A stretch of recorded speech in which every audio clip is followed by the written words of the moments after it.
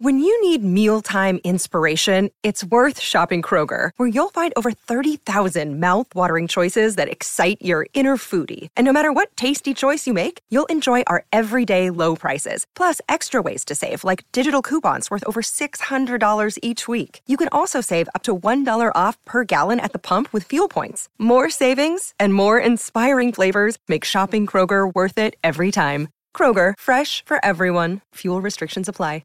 Another day is here, and you're ready for it. What to wear? Check. Breakfast, lunch, and dinner? Check.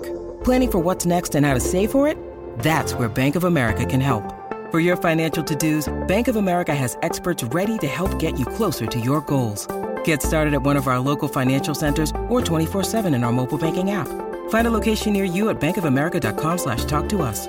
What would you like the power to do?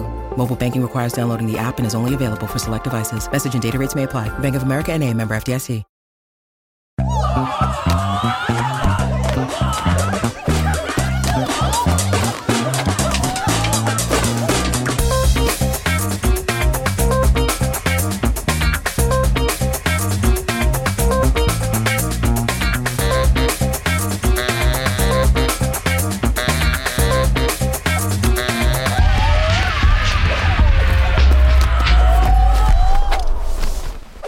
Hello, everybody, and welcome to another episode of Audio Judo. I'm Kyle. And I'm Matthew. Welcome, everybody, to your podcast of music discovery.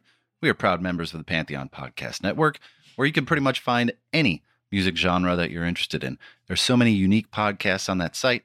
I can't even go into them all, or else I'd be here all day. So just go to pantheonpodcast.com. Check them out for yourselves. If you like our show and you want to hear more of us, we also have a Patreon account. Yes. And for the low price of $5 a month, tell them what they get, Kyle. Right. That tier is called the Front Row Seats tier. Like Matthew said, it's $5 a month. You get 2-day early access to all the episodes. You get a shout out on a future episode as a loyal producer. You get bonus mini episodes called Judo Chops, which are a lot of fun. And occasionally you'll get some bonus content such as unedited interviews, behind the scenes videos, and tiny little tidbits that got cut out of episodes, usually because we were passing gas. Unedited. For a little bit more than that, for $20 a month, you can get what we call the Backstage Pass. You get everything included in the Front Row Seats tier, plus you get a very special personalized gift from Matthew and I, and the chance to co-host an episode of Audio Judo on the album of your choice. This benefit only activates after 1 year of patronage at that tier, and it can only be activated once. And like I said, you get all the benefits of the Front Row Seats tier included in that as well. So if you are interested in forcing us to review Barney on Ice, the album, or something equally horrible, you can do it for only $240. So yeah. I'd like to welcome our newest $20 a month subscriber, Mike from Michigan. Welcome, thank you. I guess we'll be expected to hear his choice for an album in about a year. Right? That'll be exciting. Yeah. Today we are heading back to what I consider the sweet spot. Time-wise for our little program here. Okay. Going through all the years we have focused on so far, 88, 73, and 91 seem to be our target years. 88 and 91 make sense for me anyway. I was 16 and 19 respectively, so those were huge formative years when it came to my identity. You said 73 was the other one? Yes. That's a bit of an anomaly. Yeah. As I was only 1 year old, and you wouldn't be born for what, 13 years? 9 years. 9 years? Sorry, 11 years. 11 years? We'll get it. Yeah. I can't do math. But the records that we've covered from that era are groundbreaking albums that changed music as we know it, like Goodbye Yellow Brick Road, Selling by the Pound, David Bowie's Hunky Dory, those things around that time. Okay. So that explains a bit. For this week's episode, I decided to cover another female artist who released her debut record, this one, in 1991.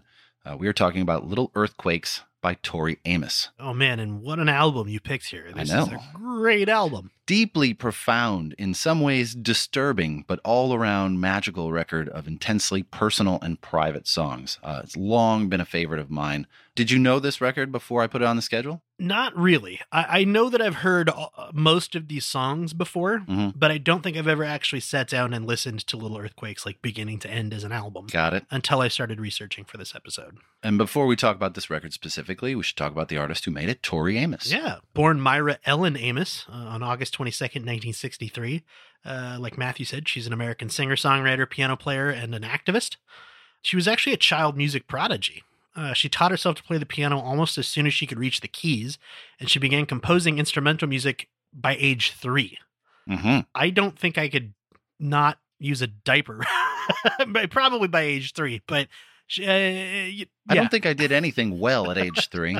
She also has that, I was going to look up what this is called, where you can hear a piece of music. It's chromesthesia. No, not that. Synesthesia? No, not that. Where you can hear a piece of music and then immediately repeat it.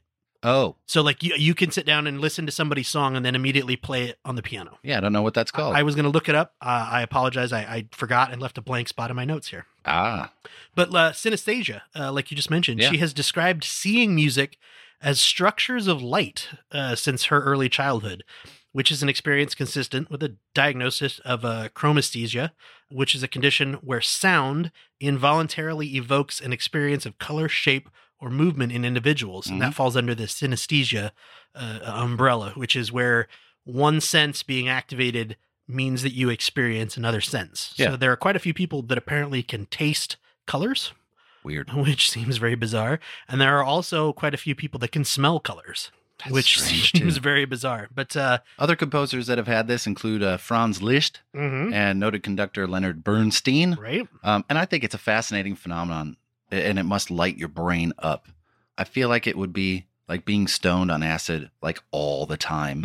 Obviously, LSD, being a hallucinogen, opens your brain up to these very sensory experiences when color and light are pronounced. Being able to see music would be very interesting, especially if there's no specific high involved. Tori Amos described it this way: the song appears as light filament once I've cracked it. As long as I've been doing this, which is more than 35 years, I've never seen the same light creature in my life. Obviously, similar chord progressions follow similar light patterns, but try to imagine the best kaleidoscope ever. After the initial excitement, you start to focus on each element's stunning original detail. For instance, the sound of the words with the sound of the chord progression combined with the rhythm manifests itself in a unique expression of the architecture of color and light. I started visiting this world when I was 3, listening to a piece of music by Bela Bartok. I visited a configuration that day that wasn't on this earth. It was euphoric. That is beautiful, and that sounds fascinating, How cool would that be? right? Every time you sit down to play a piece of music, you have this light show in your brain? I got to take a real quick side trip here Yeah, too, yeah. and talk about Tori Amos, all the quotes that I found, because I found quite a few of them. Yeah. Her way of speaking is very fascinating to me. Mm-hmm. I mean this with all love. She sounds like a drunk person when she talks in interviews and things, not like slurring her speech and things, but just the way her speech pattern and the way she describes things and the way she jumps around a It's little very bit. eccentric. It's very eccentric, but I like it quite a bit. Yeah. And it did make it a little hard to write down some of the quotes that I saw in videos and even written online when you would, copy and paste them, trying to read them back. I was like, Right. this doesn't make a lot of sense, but it's fascinating to me. A little bit more about her history. She Yeah. was born in North Carolina, but then moved to Georgetown, Mhm. Washington, D.C. Her family moved from there to Baltimore when she was 2, after her Methodist preacher father decided to move his ministry there. That sentence right there is very important. Yes, it is. As much as her music has religious overtones, and not very positive ones when it comes to dealing with Christianity, of more significance and influence was her paternal grandfather, who taught her a lot about pantheistic spiritual alternatives to her father's teachings, and more specifically her grandmother's influence. Mhm. And she was very strict, and she is referenced, albeit obliquely, Mhm. in several of the songs on this record and other records down the road. I've got a good quote about her grandmother in here a little bit later too. Probably the same one you have. Oh, I know which one you're talking about. At 5 years old, she became the youngest student ever admitted to the Peabody Conservatory of Music in Baltimore. It's a very prestigious institution known for churning out amazing classical artists and performers. Michael Hedges went there. We spoke about him on one of our mini episodes, or Judo Chops. You can access that and all the amazing content for the very affordable price of $5 at audiojudo.com. Nice plug. Click on the Patreon link for more details, like we talked about at the top of the show. One thing that stood out to me when I was looking at the notable students of Peabody, Mhm. with the exception of Hedges and Amos, they were all either jazz or classical performers. There's no rock or pop, anything in there, which may lend itself to why she did what she did. At age 11, Yeah. she was actually asked to leave. Her scholarship was rescinded. in what Rolling Stone described in an article as musical insubordination, which I think is great. Tori has said she lost the scholarship because of her interest in rock and pop music and her dislike of reading sheet music. Right. And with that sound equals color business, who could really blame her to be bothered with reading music? Right. If I could see music. Like, well, I don't want to read the notes if I got a whole light explosion in my head. So that makes sense to me. Hey, we know that you're a wonderful basketball player and you can do everything. We need you to sit over here and dribble the ball for an hour. Yeah, we don't really want to do that. No, dribble the ball. All right, that's it. You're out of here.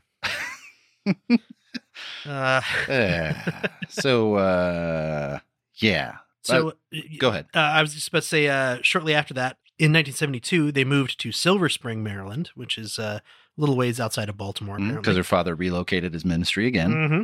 And about that same time, at 13, she began playing piano at a local gay bar and a local piano bar, chaperoned by her father, which I immediately was like, wait a minute, a minister took his daughter to a gay bar to play piano. I know. Scandalous. I know. Right. But obviously not the type of minister that I'm familiar with. So, no. But it was supportive or tolerant. Which word are you looking for there? Which one are you not familiar with? I think, or is it both? Well, I read somewhere that he was considered a liberal minister. And to me, that it was very, those two words don't normally go together. No, they don't. So that was very interesting. I think in this situation, it was probably more of a tolerant, personally, but maybe I'm wrong. I don't know. Who knows? I was just asking to, try to get a reaction. My personal thing is, like I said, liberal minister. Does that mean where does that term fall on the spectrum of I don't know burned at the stake or have equality? So somewhere in the middle. I guess technically burned under the stake, but that's I'm not going into that. By the time she was 17, she had made a ton of handmade tapes of her songs, and her father encouraged her to send them out to record labels. Producer Narada Michael Walden responded, and they recorded some demos together back in the early 80s, but they were shelved. He is known currently as the drummer who replaced Steve Smith in Journey when they fired Steve Smith in 2020.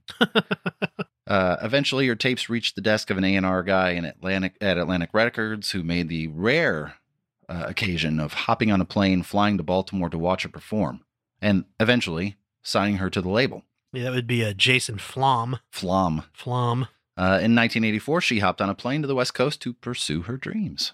Before this point, though, she had been performing using her middle name, Ellen. One of her friend's boyfriends told her she looked like a Torrey pine, a tree native to the West Coast, and she adopted the name as her stage name. Not sure why he said she looked like a pine tree. Insult or compliment?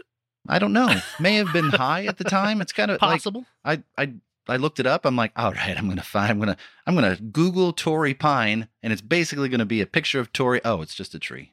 Yep. Oh, never mind then. Sometimes you just say stuff to people.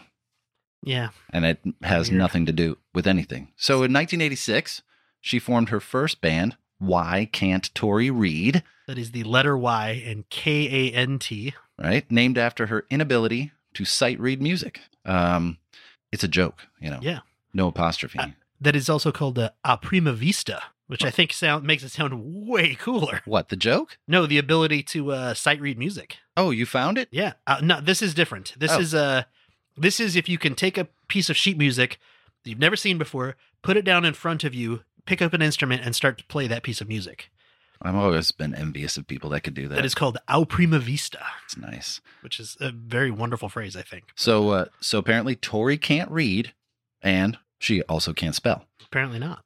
Joining her in the band was Steve Catton, who would remain her guitarist until 1999, bass player Brad Cobb, keyboardist Jim Tauber, and drummer Matt Sorum. Matt Sorum would find significant success as the second drummer for Guns N' Roses and the drummer for Velvet Underground. He was inducted into the Rock and Roll Hall of Fame in 2012 as a member of GNR. So Why Can't Tori Read produced one album, the 1988 self-titled Why Can't Tori Read? And it is an awful piece of synth pop garbage. Oh, it is terrible. It is so not good. Tori actually said of the album, quote, "The only good thing about that album is my ankle-high boots." Sure. Why not? Yeah, it's a sad sort of story that she this prodigy who could make amazing music, but she trusted the music companies again, and they were like, so what's popular right now is synth pop. So we're going to have you make some synth pop, and we're going to pair you up with some people that are going to make a synth pop record, and then it's going to suck. And then we're going to blame you for it sucking because you're the child prodigy. You should know what's happening. Exactly. The label, she says the label sunk it. Yeah. But if you look at it, the album has Paulina DaCosta on it, on percussion, drummer Vinnie Colaiuta. Half of Cheap Trick plays on almost all of that record.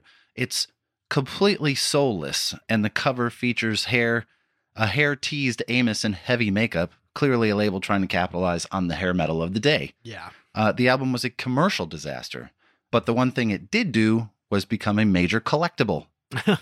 Once Tori's career took off after the success of Little Earthquakes, copies of this record could fetch $300 to $800. And now with the rise of digital, those copies are now $50 to $80. But if you got one, hold on to it. You never know when that vinyl market makes a comeback. Right. So, huge failure. But Amos still has a 6-record deal with Atlantic, and they wanted a new record. Yeah. And in 1989, mid-1989, they said, we want it by March 1990. Correct. Because her last album had taken almost 2 years to make. Why Can't Tori Read took almost 2 years. So suddenly they were like, nah, you've got 7 or 8 months. So she recorded a bunch of songs, and the original versions of that record were declined by Atlantic Records. They said, take it away. We don't want it. And so she took it away, expanded it, thickened it with new sounds, new musicians, new producers, and it became this record, Little Earthquakes, her solo debut. So the album was released on January 6, 1992, at the absolute exploding moment of grunge. Yeah. Current number 1 when this was released, Nevermind by Nirvana. Yep. They could not be more opposite sounding records, but they were both alternative records, signaling a significant shift on the horizon for all music. Do you have any of the sales details? I do. It peaked at number 14 in the UK and remained on the top 75 UK albums chart for 23 weeks. In the US, it was slightly less successful. It reached number 54 on the Billboard 200. It was number 14 on the Australia albums chart, the ARIA chart. In the long run, though, this album has done very, very, very well. It's double platinum in the US, so more than 2 million copies sold. It's gold in the UK, over 100,000 copies sold, and gold in Australia, Belgium, Canada, and the Netherlands, which most of those are 100,000 albums. Right. I believe Canada and Belgium are 50,000 albums, but still pretty good. In 1998, Q Magazine readers voted Little Earthquakes as the 66th greatest album of all time. And in 2002, the same magazine named it the 4th greatest album of all time by a female artist. Right. And it by no means is a slouch when it comes to other critical reception. No. In 2000, it was voted number 73 in Colin Larkin's book, All-Time Top 1,000 Albums. In 2020, Rolling Stone named it number 233 on its top 500 greatest of all time list. But it wasn't without its detractors. Our old friend, Robert Christgau, liked one song on the record, the a cappella Me and a Gun, but said the other stuff was just someone, quote, trying to sound like Kate Bush. Yeah, I believe he gave it a bomb. I really can't emphasize how much I hate this guy. Seriously. Tori Amos has said repeatedly that, of course, Kate Bush was an influence, and if you are influenced by someone, there might be remnants of their sound in your sound. It's inevitable. But if we discounted everyone's music that says they were influenced by the Beatles or had some melody or sounds that were reminiscent of the Beatles, then there wouldn't be a lot of music left to listen to. Well, even John Lennon said the way that he created songs a lot of the times was he would hear another song, say, wow, I wish I had made that. He'd sit down and start figuring out how to play that and then come up with a tune that he would be like, oh, I really like this. Let me work on that. And then he'd write a song based around that tune. Right. Like that's... So, music critic. Yeah. The only thing for me to do is to be critical. See, I don't want to be a music critic. I want to be a music encourager. I want to find reasons for you to go out and listen to stuff and then make the educated choice about whether or not you like it or don't. I'm never going to be the guy that says, stay away from this shit because it might sound like Kate Bush, except maybe for Oasis. But even if that's not true, because at the end of this episode, I did find a couple of reasons to listen to it. Even in the Oasis, I found a couple of reasons to actually listen to it. Fair enough. And then still go out and make your own choice. Don't give these asshats a voice. Call me Matthew, music encourager. Oh, yeah. And the best review you need to hear, in an interview with The Hollywood Reporter, Justin Timberlake said that this album changed his life. Quote, it is so fucking good. Mm-hmm. Right? JT says it. It's got to be true. Right? So cover art? Yeah. So the front cover is just a picture of Tori Amos crouched down in a wooden box with the side open so you can see in. There's a tiny piano at her feet, and she's standing with her arms braced against the front of the box like she's about to climb out. Across the top, it says Tori Amos, and on the bottom in tiny letters, it says Little Earthquakes. The back cover, I don't want to mess around here. It's 2 penis mushrooms growing out of 2 vagina pods. Phallus imputicus mushrooms. Yes. Also known as stinkhorns, which happen to look like giant dicks. Yeah, they really do. That's the only way I can really describe it. Phallus imputicus, phallus for dick. Imputicus means shameless or immodest. So it means giant dick, and it's a stinkhorn. It stinks. And it is known to grow 4 to 6 inches an hour. Whoa. And it exerts enough pressure when it's growing to sufficiently move asphalt. Wow. And it was long thought to be an aphrodisiac because, of course, it was. Of course it was. So it's all the dick jokes I got tonight. There's a nice track listing on the back there, too. I don't think anybody's ever seen it. I don't think anybody's ever actually looked at the track listing. I forgot to bring it down. I have the CD upstairs. Oh. I should have brought it. I might need a minute alone. It's just a couple of big dicks. Great. Art direction and photography by Cindy Palmano. Yep. Who did a lot of photography for Tori Amos over the years. She's also worked with bands like Pet Shop Boys, Head, XTC, Killing Joke, The Pogues, and a bunch of others. She also directed 4 of the music videos for this record. The design of the cover jacket was by Alan Reinl, who would go on to design 4 more of Tori Amos's album covers. And the lettering by Will Wentworth. That's right. Back in this time, you had to hand letter these kind of things. Did you say Will Wentworth? Will Wentworth, yes. Will Wheaton? Will Wheaton, Will Wentworth. But yeah, you had to hand letter these. Of you course. Couldn't just Photoshop it. You couldn't just type it in. What? Tori Amos, Little Earthquakes. You had to work? Select a font. Somebody actually had to hand letter it. And this is the guy that did it. I saw that credit and I was immediately like, I got to bring that up. You have to. Hand lettering is important. Should we take a quick break? Not yet. Oh, you got something else. Yep. So for me, I'm going to tell you why I chose this one, because I figure we should address it now. So for me, I came across this record at the exact same time that Nevermind was popular. I found it the exact same way. They played the video for Silent all these years on MTV's 120 Minutes, of which I was a constant watcher. And I was taken aback by her sensuality and the way she communicated the lyrics. The music was beautiful, like a music box. And the lyrics were weird, they were interesting, they were captivating, but also they were raw in a way I had never heard before. I had listened to plenty of punk females over the years sing stuff that was sexually charged or abrasive. Names like Wendy O. Williams from the Plasmatics, Blondie to some degree, Susie from Susie and the Banshees, even Madonna, for all the controversy she brought, talked about sex, but there was something very different at work here. This was not sensuality. This was raw, honest, almost too real sexuality. And she was saying things the guys wouldn't say about real stuff. And there were times when I listened to it that you felt a little dirty. You felt like you were a voyeur. You were seeing something you probably shouldn't see or didn't want to see. It like it was reserved for personal listening best, you know. And I think that's what made it so important to me. It was one of the first albums I really shared with Heather as we started dating in March of '92. This record and the Cure's Wish album. And we used to listen to this record over and over again, and I would have thought it would be disconcerting to listen to a record so emotionally charged and vulnerable with someone, but it was binding and it was cathartic, and it was vital for my life soundtrack. And that's why I picked it. That's a great reason to pick an album. That's what I say. But now we should take a break. Sounds good. We'll be right back.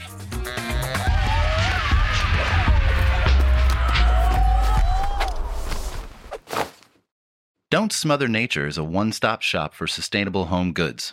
They do the research to compile all the best and most affordable options and group them into a convenient online location. With smooth navigation, helpful support, and easy returns and tracking, they make transitioning you and your home to be more earth-friendly a simple and accessible process.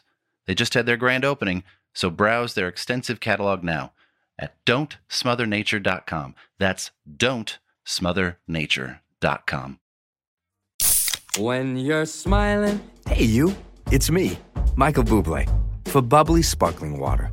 Bubbly is crisp, light, and refreshing. It's got taste, and it's perfect for any occasion. Keep on smiling. Kind of like my voice, but in a can. No calories, no sweeteners, all smiles. The whole world smiles with you. Bubbly, crack a smile.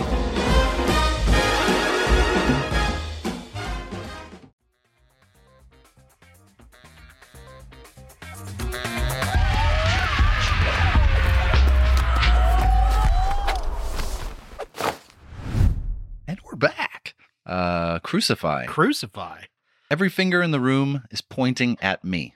The opening lines to the record and to this first song is immediately a powerful statement. I was 19 when this came out, and I think we've discussed ad nauseum my faith struggles often enough on this show. Indeed. But it is a major thing in my life, and it was no different at this time. I was jaded, disillusioned, confused, kind of lost, and that opening line is exactly how I, and a lot of people my age, felt at that time.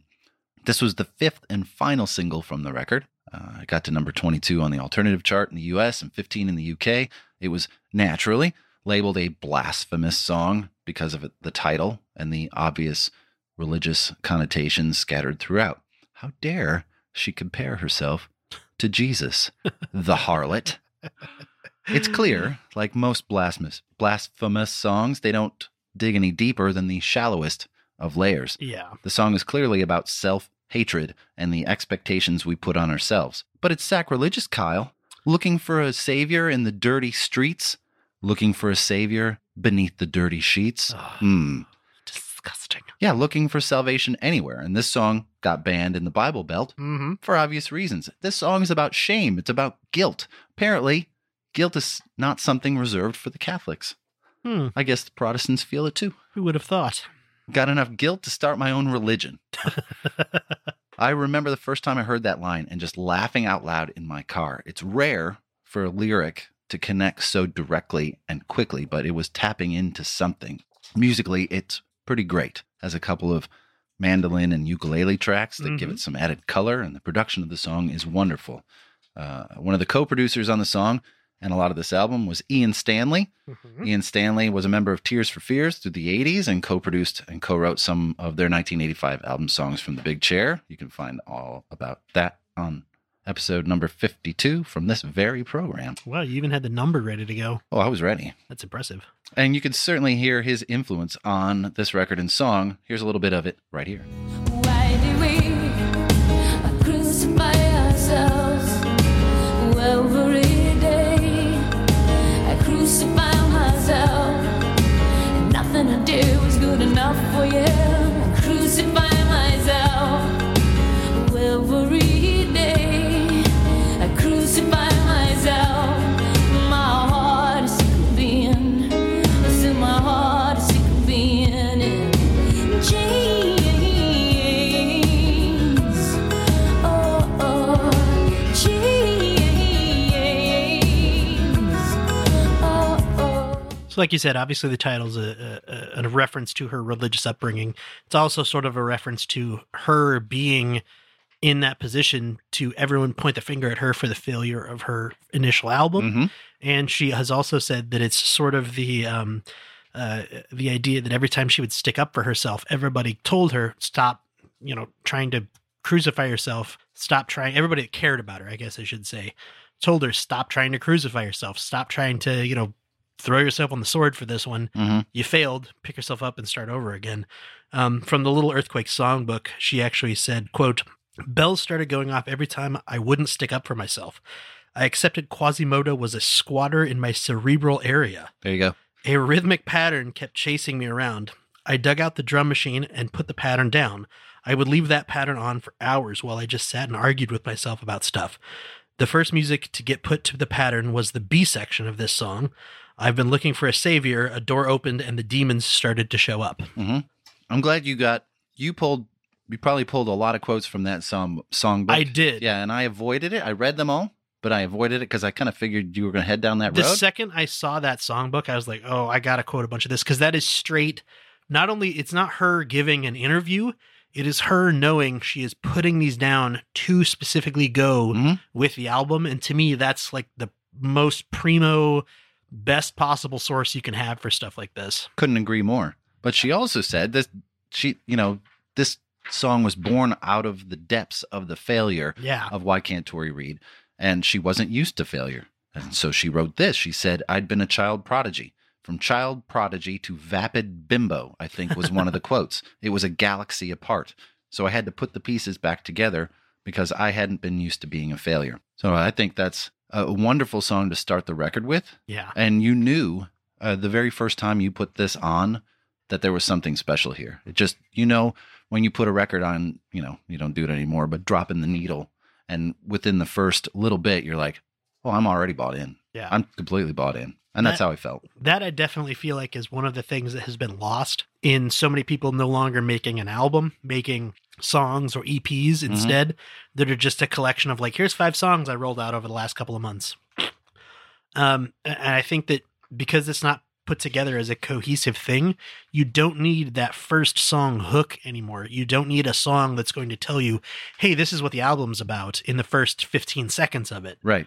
And I think that's kind of sad. I think we really lost something with that. Well, yeah, and this is it's a statement. This is like a diary instead of one excerpt of a diary and throwing it out for people to listen to. This is the whole thing. Yeah. This is the entire diary, and it's good. It starts off great. Yeah. Girl. Girl. The song was written on a shitty, upright, out of tune piano at her parents' farm in Virginia, and is absolutely a song about self-identity. Mm-hmm. You've been everybody else's girl. Maybe one day you'll be your own. Clearly sick of playing music or doing anything for anyone else, she was trying to get to a place where she could be her own artist. Popular women at the time, Tracy Chapman, Melissa Etheridge in the folk areas, Kate Bush in electronica, and people weren't really doing intimate piano music anymore. So she had quite the road ahead of her, but there's a lot of determination in there. I also think people can look to overly sexualize her lyrics because some of them are. So if some of them are, people suppose that all of them are. There's a lyric in this song that goes, I've cuts on my knees as the winter takes one more cherry tree. So many people, I saw many places I saw people interpreting that line as she was given a blowjob and the cherry tree is symbolic of her chastity. And I'm like, what? A what? I don't think that's a sexual lyric at all. Don't get me wrong. She has plenty of them. But this isn't one. I think she has cuts because she keeps falling down. I could definitely see that. She keeps trying to do the stuff that's meaningful to her, and she keeps falling, keeps failing, but she hasn't stopped trying. But it's driving her mad. As we see by the end of the song, she speaks of white coats and sitting in a room and doing what she's told. And I think all of these songs, besides being totally confessional and vulnerable, are also therapeutic for her as reminders of where she's been and where she would like to be. See, I definitely think if you take this song on its surface, I can see not necessarily the sexual representations, but I do think that on its surface, this is meant to represent that concept of a girl who on the surface is trying to project this innocence, this, oh no, I'm a girl. I don't do anything, inappropriate or whatever. But Right. Underneath, she is becoming a woman. She's becoming an adult. And she's not so innocent anymore. And I think that there's even a way to read into the song that eventually she gets pregnant. And that concept where you were just talking about, the men in the white coats come in. Mm-hmm. The lines are, sit in the chair and be good now and become all they told you to. Or I'm sorry, and become all that they told you. The white coats enter the room and I'm calling my baby, calling my baby, calling my baby, calling my baby. Mm-hmm. I think that could be someone going through the idea of, a lot of times when women got pregnant, and still to this day, when women get pregnant, if they're a deeply religious person or, socially, they can't project that image, they go and they have an abortion. Right. And I think that could be what she's singing about here. Not necessarily a personal experience that she had with this, Right. but it definitely is a possibility if you read it on the surface. And then I do think there is that deeper reading that you're talking about where she's using that surface reading to say, everybody's thinking this about me, that I'm some kind of I'm projecting the innocence, but I'm actually like a bad girl. But really, here's what's happening underneath it all. And I think that on top of that, there's some references in here. So bluebells she brings up, which are associated with fairy tale enchantments. God, that's hard for me to say for Fairy some tale reason. enchantment. Fairy tale enchantments. In some European cultures, if you hear the ring of a bluebell, you will be visited by an evil fairy, and then you won't live very long. They also represent humility, purity, spirituality, and everlasting love and gratitude, which kind of fits here. And cherry trees are associated with the strengthening of love, stability, new beginnings, and of hiding the inner self from the outside until you can't anymore. Well, that's very specific. As in the idea of cherry blossoms, because if you look at a cherry tree before it blossoms, it usually looks not dead, but bare. Fairly bare and kind of like an ugly tree. And then it blossoms and it's this beautiful thing. I like that. So those two call outs in particular stand out in the song as kind of odd. They don't really fit with a lot of the rest of the song. And that's why I looked those two up and I was like, oh yeah, those kind of fit with both of those readings of the song, in my opinion. I like that. Hey, give it a listen. And in the mist that she rides, castles are burning in my heart, and as I twist I hold tight, and I ride to work every morning, wondering why. Sit in the chair and be good now, and become all that they told you. The white coats into her room, and I'm calling my baby, calling my baby, calling my baby, calling everybody else's girl. Maybe one day she'll be alone. Bass and guitars, expertly played by Steve Catton on this track. Like I mentioned at the outset, he played with Amos through the late 90s and then moved on to a career in graphic arts and design, specifically in the surfboard industry, which is oddly specific, but not the first time we've encountered a designer from the surfboard industry. Yeah, who else was that? I can't remember. I tried to look it up and I couldn't find it. But it must be a burgeoning place for graphics work, Yeah, kind of like skateboards. interesting. Oh, you got more about this? No, that's pretty much covered everything for me. Silent all these years? Silent all these years. The piano in the song is so good. I know. This is a song that broke Amos into the public eye.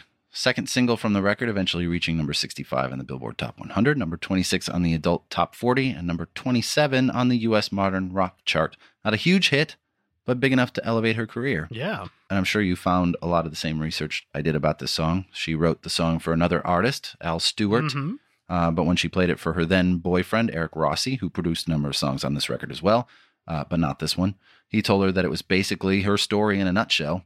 This was her song. So she kept it and recorded it. Yeah, he said, actually, you're out of your mind. That's your life story. Yeah. Which I think is great. That's What do you? You're out of your mind. That's your life story. I remember when I first heard it, like I mentioned at the beginning, it was on an episode of 120 Minutes on MTV. And can you imagine for a second seeing Smells Like Teen Spirit and then seeing this video back to back? Because I did. You know when your dog looks at you and then cocks its head to the side like, what the hell? Mm-hmm. That's what I felt. Two polar opposite could not be more different if you tried songs, both of which I loved. It's like, huh? What? And this is really where that uncomfortable sexuality becomes very apparent to me. If you listen to the lyrics, boy, you best pray that I bleed real soon. Mm-hmm. Yikes. And it's unfortunate that I would be that surprised for a woman to deal so directly with that in a song. But yeah, it was eye-opening because message received. There was no vagaries about what she was talking about. And then you read that, what she had to say about that particular line, it's even more whoa. She said, in most people's songs, men are always potent. Women never have their period. Rape's non-existent and orgasm vaginal or faked. They're Barbie doll songs, songs without pubic hair or obvious genitals. They don't fit anatomically. My songs come rather from my womb than from the heart. You know, there's some fucking going on in other people's songs, but no one ever gets into an unwanted pregnancy. Oh, I saw that quote. That's so good. And then you go one extra step and wrap this song in this gorgeous musical dressing. It becomes even more disconcerting. And I think that's one of the things I love so much about it. It was completely unexpected and uncomfortable. Reading so much about this song, it seems like it's broken up into three main parts. The opening verse is about her grandmother. Apparently, she hated her grandmother. Oh, yeah. And used to punish Tori when she showed the slightest interest in the opposite sex. That line, I've got the Antichrist in the kitchen yelling at me again. That's her grandmother. Wasn't a good relationship. The town that her grandmother lived in Virginia banned this song because of the Antichrist reference. Of course they did. The second part, which has the Boy You Best Pray in it, is more about a failed relationship. And the third is about the more successful relationship. And the whole thing plays out like a woman who was kept from searching out relationships, then getting burned by one, and then finding a good one. So Tori describes the song as, quote, her baby, because it's the one that she can always go back to when she's struggling. It's the song that gave her her success. And unlike a lot of artists that run from that song that brings them success, she's embraced it. It sounds like this. So you found a girl who thinks really deep thoughts. What's so amazing about really deep thoughts? Boy, you best pray that I bleed real soon. How's that thought for you? My screen got lost in a paper cup. Think there's a heaven where some screams have gone. I got $25 and a crack of deep. Think it's enough to get us there. Cause what if I'm a mermaid in these jeans of his with her name still on it? Hey, but I don't care. Cause sometimes I said sometimes I hear my voice and it's been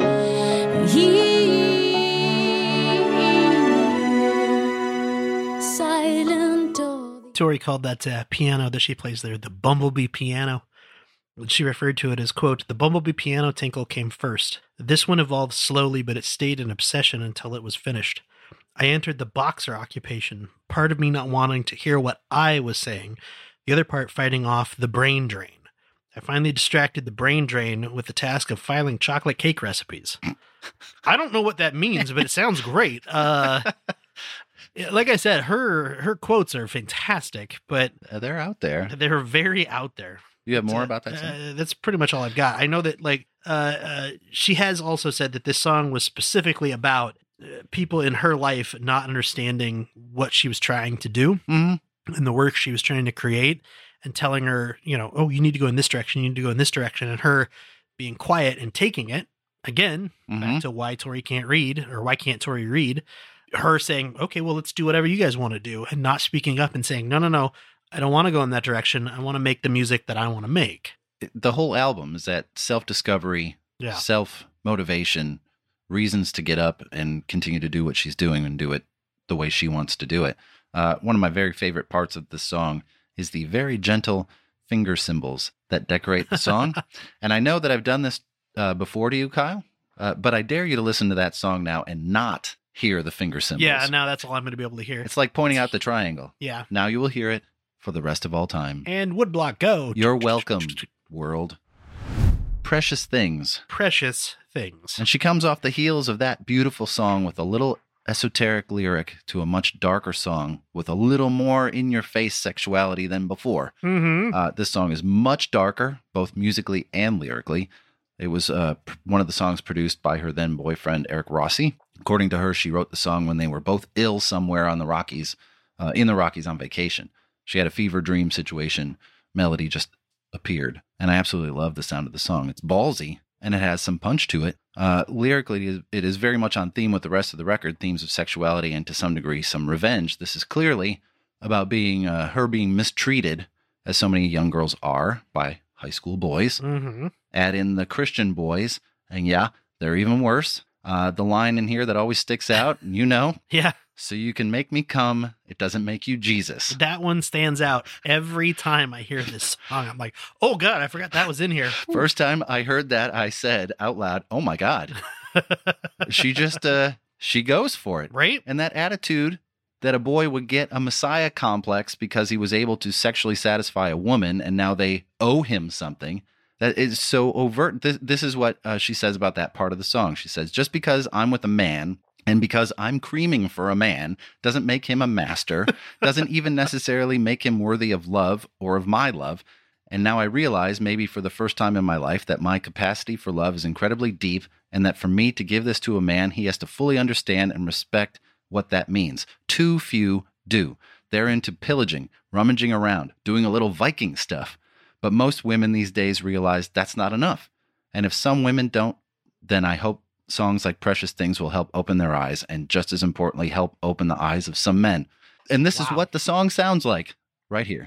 Believe that sick, holding on to his picture, dressing up every day. I want to smash the faces, those beautiful boys, those Christian boys. So you can make me come, that doesn't make you Jesus. These precious things, let them bleed, let them wash away. These precious things, let them break. They hold on me.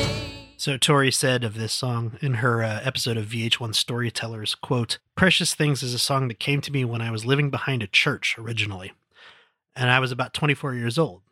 I had a roommate that listened to really raucous music, and it started to take me into flashbacks of my grandmother. And she used to put me in a corner, and she would read me something, I think from Leviticus, I can't remember, but she was convinced that I was going to give my soul to God and my body to a man that I would marry. But at 5 years old, I knew that we were enemies. So in my mind, I was always trying to find ways to get away from this creature. So I thought of things, and my mother thought I was a demon for thinking them, but I think she would smile out of the corner of her mouth because I think she felt the same way. So behind this church, with this music going on and on in my head, I started to really think that maybe just one day I could run a little faster." Back to her horrible sounding grandmother. She refers to her here as this creature. Wow. Yeah. And then, so besides the boys that she goes after, she doubles down and goes after the girls in high school. Why not? Who also treated her like shit. Remembers being at a dance in a peach party dress, looking at all the pretty girls. And of course, they all turn away from her with a great line of the fascist little panties tucked inside the hearts of every nice girl.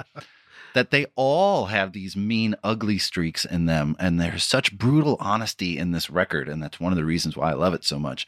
She says a lot of things other people have always wanted to say, but we're always too afraid to say it. And the music is awesome, so that helps. That line about fascist little panties totally reminded me of, I did not go to my 10-year high school reunion. And one of my friends did. And apparently there was this girl that had been she was like a goth in high school. I honestly did not remember her at all. I don't think I ever really interacted with her.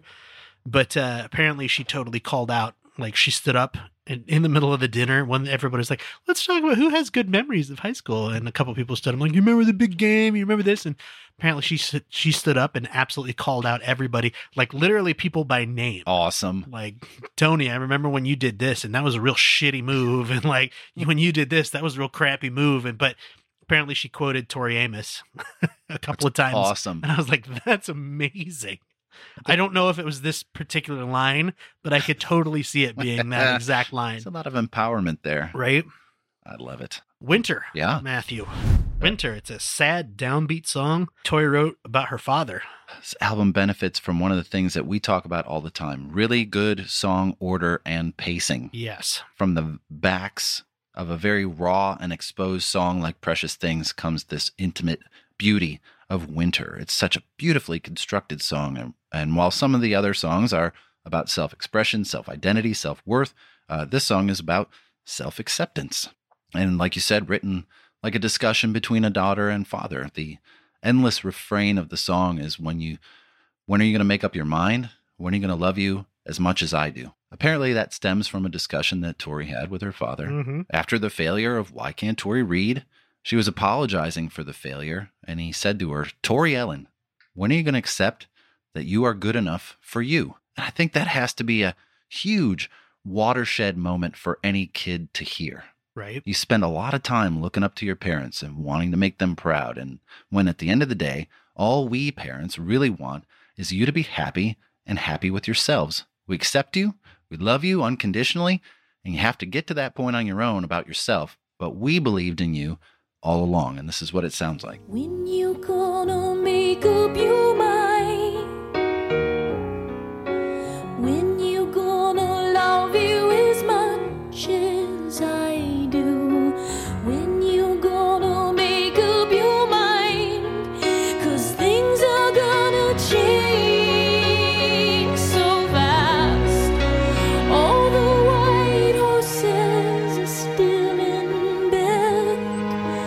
tell you that I'll always want you near. You say that things change, my dear. I do like that she's very honest in this song about the fact that, parents aren't perfect. They make mistakes. They screw up sometimes. There's, like a lot of times. like everybody always says, there's no manual. Well, I'm making this up as I go winging along. it. And I think that that's cool because so infrequently do people call it out that way. They either blame the parents, like, well, you're a real screw up and I hate you for that, or they gloss over it. And I think it's interesting that she straight up calls it out and says, no, they made mistakes, but they tried their best. I think that's very important. I think another underlying theme in this song is that bit of loss when kids grow up that we all feel, but there's always a place for you at home. She dresses it in discovering boys, Kids get other interests, and they're no longer dependent on their parents to be their number ones. And it hurts, but you're happy that they're growing up. But a little bit of you dies inside. Yeah. But should they ever need to come home or just talk, there's a fire in the fireplace, there's a drink on the table, and just come sit with your old man and talk about anything. And it's a pretty special song. And it has a mirror song a few songs away. Yeah. I've always loved that song. Just for that, how intimate and delicate it is coming out of that, like, abrasive song. Yeah. And it definitely, like you said, the pacing, if you looked at it just as those two songs, it doesn't fit. Right. But in the whole album, it fits great. It's a definite slowdown. It definitely pulls your emotions and everything back down to lead back into the next song, Happy Phantom. Happy Phantom. This is one of my least favorite songs on the record. It's a very weirdly happy and upbeat song about dying. Yeah. And I don't care for the melody all that much for some reason. You know how some songs land and some, even on records that you love, just do not. And this is one of those. It's cute. It's quirky, but I don't love it. Yeah. It has some lovely hammered dulcimer Yes, work it does. by Eric Williams. And lyrically, there's a lot more metaphor in this song than in a lot of the rest. And that is saying something because there's quite a bit in the rest as well. Tori has basically straight up said, this song is all about having to kill her younger self in order to move forward. Right. And it's very... Death of her previous image. Exactly. Yeah. And there's not... I mean, it's very obvious when you hear that, oh yeah, that's what this whole song is about. Yeah, have a listen. Yeah. So if I die today, I'll be the happy phantom, and I'll go wearing my naughties like a Jew. They'll be my ticket to the Universal Opera.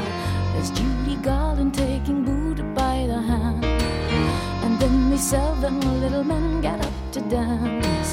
They say Confucius does his crossword with a pen. I'm still the angel to a girl who hates to sin. Woohoo! The time is getting closer. Woohoo! Time to be a ghost. Woohoo! Every day we're getting closer. The sun is getting dim. Will I pay for who I've been? Yeah. It sounds like the opening number to a Broadway play about dead people. Yep. Like it really... Yep. Woohoo! Here comes the whole cast. The whole cast is dancing across the stage, dressed as ghosts. There are a couple of lyrical moments that I just don't get. The first is Judy Garland taking Buddha by the hand. Maybe because Judy Garland led a messed up life and perhaps Buddha could give her some peace. Maybe. And the only place something like that could take place is in heaven. Or Confucius does his crossword with a pen. That one makes a little more sense, implying that he's so sure of his answers, he doesn't need to erase anything. them. It's an interesting song. It's not my favorite, though. China, though. China. It's a very good song. We go from one of my least favorite to on the record to absolutely my favorite, both musically and lyrically. It's such a great song and is pretty much a straightforward love song. Yeah. About a decaying relationship.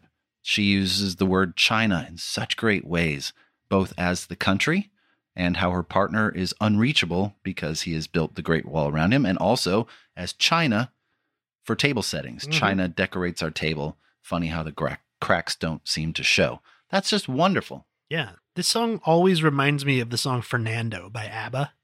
For some reason, they kind of sound similar to me, and I don't know.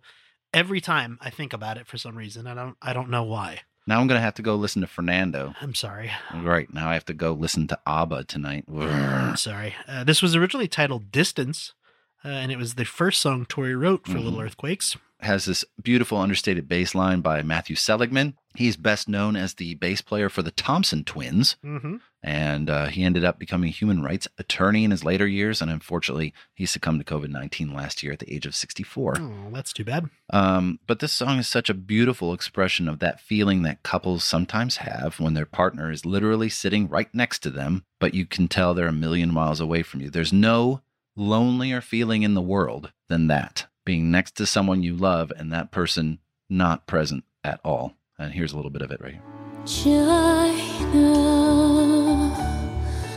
all the way to New York. Maybe you got lost in Mexico. And you're right next to me. I think that you can hear me. Funny how the distance learns to grow. Sometimes I think you want me to touch you. How can I when you build the great wall around you? Did you catch all the Tears for Fears connections here? Produced by Ian Stanley. Yep.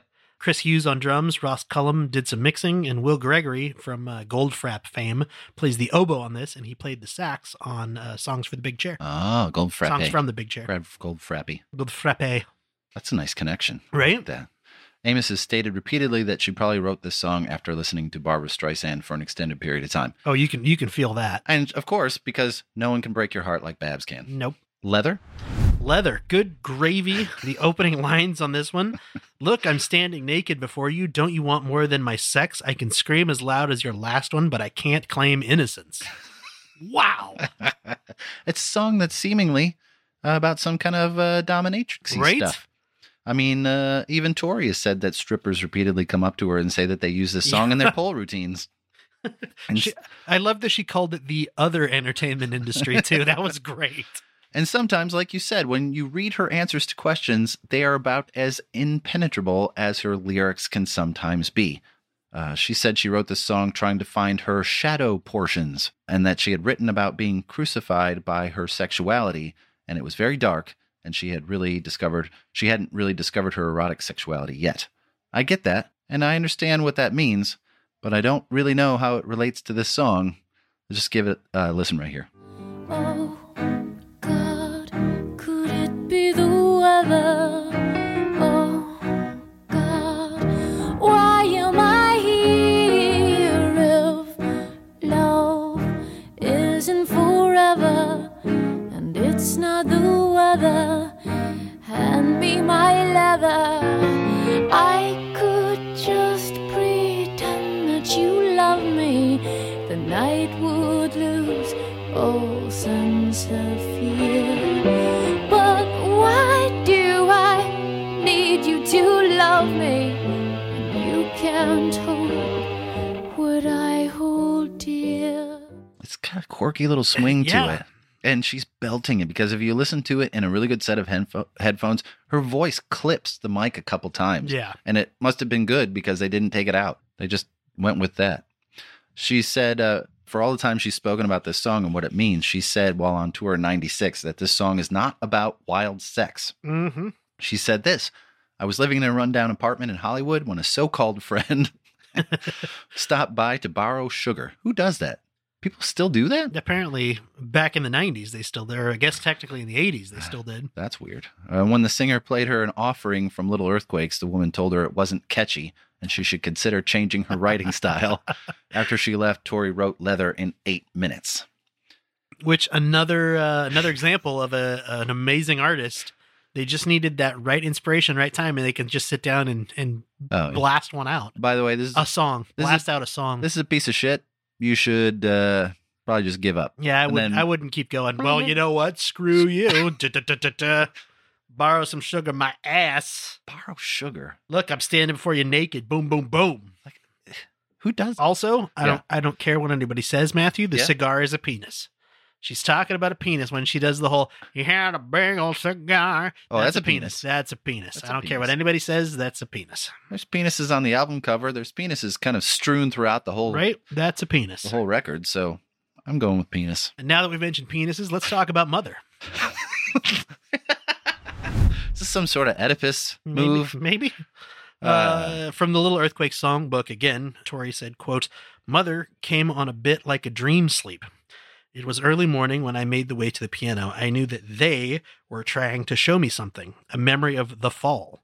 Not the one we've been taught, but the other side of the story, which is the belief of certain ancient mythologies.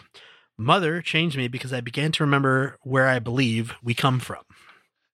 What? Yeah, right? So I mentioned earlier, Winter has a mirror song, and this is it. Yeah. This song is about the relationship he had with her mother, which wasn't quite as evolved, I'd say, as the relationship with her dad. The song is quite beautiful.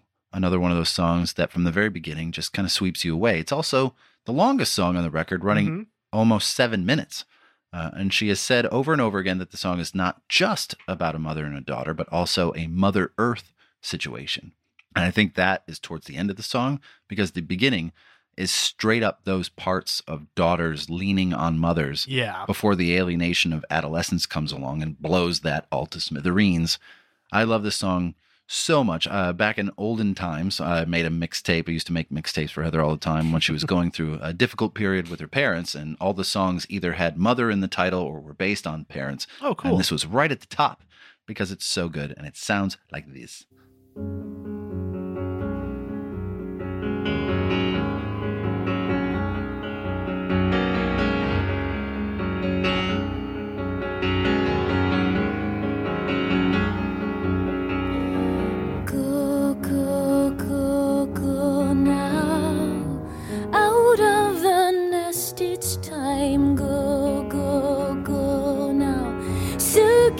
Girl without a safety net. Here now, don't cry. You raised your hand for the assignment. Tuck those ribbons under your helmet. Be a good soldier first. My left foot, then my right, behind the other pantyhose running in the cool. It is a very beautiful song, and I think that it's a lot of its meaning is probably lost on us, as we are not daughters of mothers. That's true. True story. I mean, obviously, I feel like it has more significant meaning to people who fall into one of those categories. Sure. It's not insignificant to me. I love it. It's a good song, but so she has said that it's about those moments when you split yourself. You want to make your parents happy, but you also want to honor what your beliefs are. And I've talked about that before, and it's huge, especially when you grow up with the guilt complex that comes with being raised in a house that focuses on religion. I also love that the song is just voice and piano, because it doesn't need anything else at all. Did you watch any videos of her performing while you were doing research? A few, yeah. I did not watch any of this particular song, but she has a very unique way of playing the piano. Yes, she does. She basically straddles it. And while the piano is set to the side, she still tries to face the audience with her legs kind of over the bench. It's very sexual. Yes. Very interesting. But she pours everything into those live shows. It's quite something. If you have a chance to see her, you absolutely should. Yeah. You have more about Mother? No, that's about it. That's all you got about Mother? Mm-hmm. Tear in your hand? Tear in your hand. The blueprint for this, as we talked about earlier, musicians do not live in a vacuum. They are influenced and inspired by a lot of other things. The blueprint for this song was Scarborough Fair by Simon and Garfunkel. That makes sense. She said as much in an interview with Keyboard Magazine in 1994, which I think is fascinating. And once you know that, you absolutely hear it in this song. It's probably the most straight ahead song on the record. Follows a pretty normal song construction. They're unlike a lot of the other songs.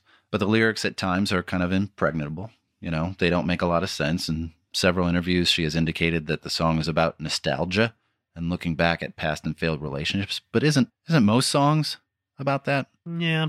Strange references like Charles Manson and I like the same ice cream are part of those lyrics on this record that I could do without because they're just so obscure and it's hard to make sense of that point. Yeah. She also references Neil Gaiman. Yeah, this is the first time, too. And the Dream King, which is a little easier to rectify because she was apparently reading the Sandman comics at the time, of which Gaiman was the creator. He heard the reference, contacted her, and they've been close friends ever since. Yeah, she's actually referenced him quite a bit in other songs like Carbon Hotel, Not Dying Today, Space Dog, and apparently others, but I couldn't tell which others. It's super cool. And the song contains one of the best lines on the whole record. Maybe she's just pieces of me that you've never seen. Ooh. That's just really good stuff, and here's what it sounds like.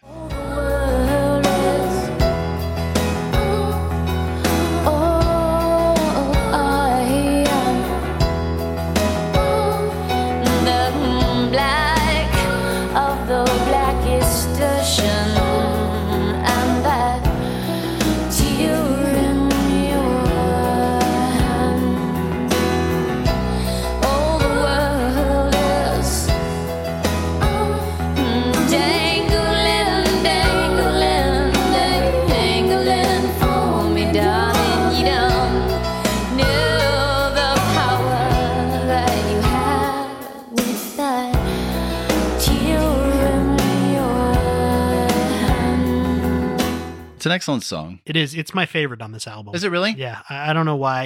I like it. I like that you have a favorite. Yeah. But it's the relative calm before the storm. Oh my God. Because the next song is the song we need to talk about. Yes, it is. Me and a Gun. Mm-hmm. First single. Go ahead. Yeah. You have something to say? Let's not beat around the bush with this one. Yeah. This is a song about when Tori was raped at knife point when she was 21 years old. Correct. It is an a cappella song. Yep. So it is just her singing. It is incredibly difficult to listen to. Yes. It is very raw. It is very real. And like you just said, this was the first, not solo, single. The first single. It's the first single from this album. And it didn't chart. Not surprising. Yeah. When you realize it is an a cappella song about rape. Yeah. More specifically, about Tori Amos's rape. Yeah. It's intense. I would say there are no songs about rape you want to listen to. True. But there are some songs that are easier to listen to than this one, namely Hold Her Down by Toad the Wet Sprocket. Yeah. Or Sex Type Thing by Stone Temple Pilots. And the reason that those songs might be easier to listen to is because there's music involved. There are parts of those songs when you're not entirely sure that you're listening to a song about rape. But not this one. This one is as raw and as vulnerable as you could possibly get in a song. It's just a voice and just her truth. Like you said, she was 21. She was playing at a bar in Los Angeles and she was leaving. She was approached by a man who was at the concert and he said he was stranded and needed a ride home. She obliged and she was raped repeatedly at knife point in the back of her car. While the song says me and a gun, it was actually a knife. The song describes the scene and what goes through her head during the experience. She talks about the biscuits in Carolina or never being to Barbados. And I'm sure that those are the places her head went to block the trauma and the reality of that horrific experience. And she also questions whether or not she deserved it in the song because of the top she was wearing. Yeah. And the song is just so hard to listen to, but that's the point, right? That's great art, right? I do think that, like I said, this is not a pleasant song to listen to. No. But it's not supposed to be. No. It's supposed to give you an emotional response. It's supposed to make you say, oh my God, that's horrible. I can't believe that happened to somebody. It's incredibly challenging, and it makes you hyper aware of all the women who have unfortunately had to undergo that type of abuse. It sounds like this. 5 a.m. Friday morning, Thursday night, far from sleep. I'm still up and driving, can't go home, obviously. So I'll just change direction, 'cause they'll soon know where I live. And I wanna live. Got a full tank and some chips. With me and a gun and a man on my back. And I sang, holy, holy, as he buttoned down his pants. You can laugh, it's kind of funny, the things you think in times like these. Like I haven't seen Barbados, so I must get out of this. Raw, Yes. exposed, still hard to listen to. And she said about this experience, and bear with me, it's a bit of a long quote, but I think it's important. She said, "I'll never talk about it at this level again. But let me ask you, why have I survived that kind of night when other women didn't? How am I alive to tell you this tale when he was ready to slice me up? In the song, I say it was me and a gun, but it wasn't a gun, it was a knife he had. And the idea was to take me to his friends and cut me up. And he kept telling me that for hours. And if he hadn't needed more drugs, I would have been just one more news report where you see the parents grieving for their daughter. And I was singing hymns, as I say in the song, because he told me to. I sang to stay alive. Yet I survived that torture, which left me urinating all over myself and left me paralyzed for years. That's what that night was all about. Mutilation, more than violence through sex. I really do feel as though I was psychologically mutilated that night, and that now I'm trying to put the pieces back together again. Through love, not hatred, and through my music. My strength has been to open again to life, and my victory is the fact that, despite it all, I kept alive my vulnerability." I mean, it is unbelievably brave to talk about it all. Yeah. But to talk about it like this, and then sing about it on stage multiple times and keep reliving that trauma is remarkable in its own right. Right. I remember the first time I heard this song, and it was overwhelming the way it should be. I know there are a ton of people out there who have gone through this type of nightmare, unfortunately. And maybe you are wondering what to do if there's anyone to talk to and how to process it. And yes, of course there is. You can contact RAIN, which stands for the Rape, Abuse, Incest National Network, and their hotline is 1-800-656-HOPE. You can also find them on their app or through their chat. It is 100% anonymous, unless you don't want it to be. And I encourage you to get help and to talk about it. Tori Amos was the first official spokesperson for the network. So, cool. Yeah, it's a tough song to get through, Yeah. but is the benchmark of the whole record. Yes. I mean, that's the linchpin that holds the whole thing together. Little Earthquakes, the title track wrapping up the album here. Another song with full instrumentation, another song that deals with coming to grips with who she was and getting ready to move forward. It's a full song, and some of the repeating lyrics act like a bit of a chant or mantra, and those repetitions help you to make some of that your truth and assist in manifesting its reality. You know, the more you say something, the more you'll begin to believe it. And she repeats the line, "Give me life, give me pain, give me myself again," over and over again. So many times, you know, we try to run from pain, but dealing with it, processing it, and moving on from it is so much better than trying to escape it altogether. And the song sounds like this. I hate, and I hate, and I hate elevator music. The way we fight, the way I left here. Silent,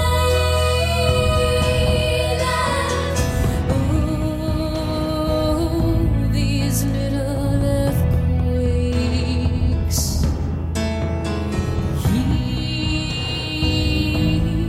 Here we go again.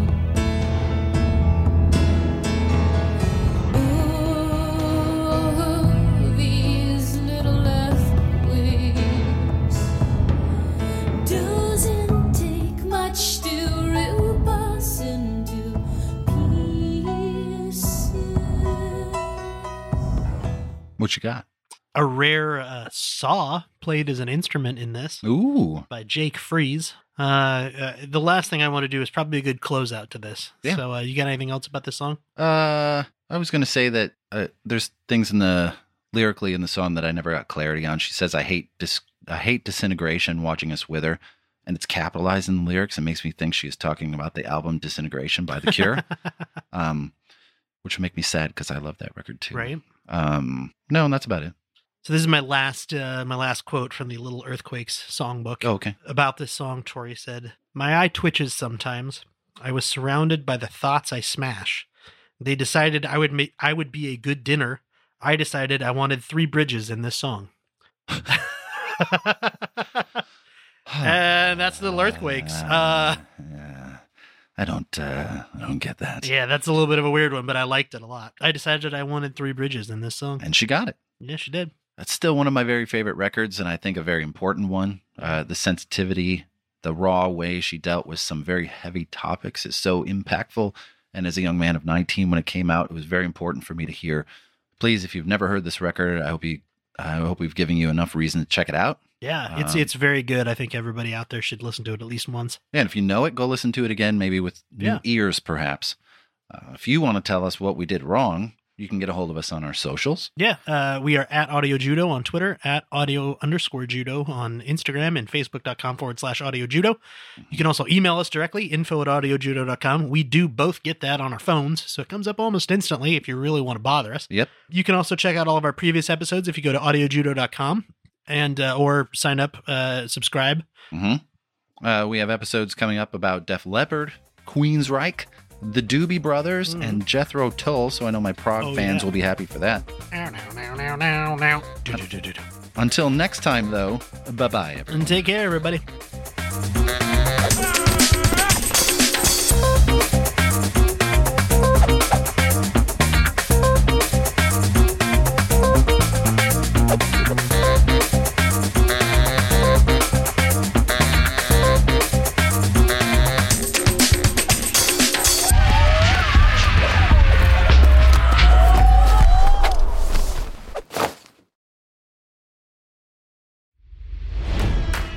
It's NFL draft season, and that means it's time to start thinking about fantasy football.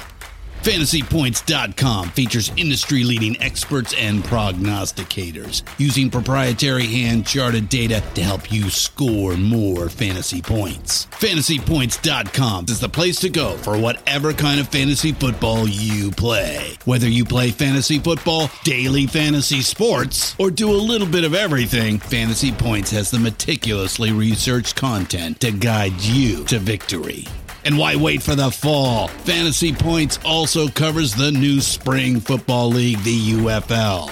Join the guru, John Hansen, Scott Barrett, Joe Dolan, and other massive names in the fantasy football universe with an exclusive offer. Use code Pantheon for 15% off any Fantasy Points package, including the all-in package, with access to every article, tool, and data nugget that Fantasy Points has to offer. That's FantasyPoints.com and code Pantheon for 15% off at Fantasy Points. FantasyPoints.com, code Pantheon. Score more fantasy points.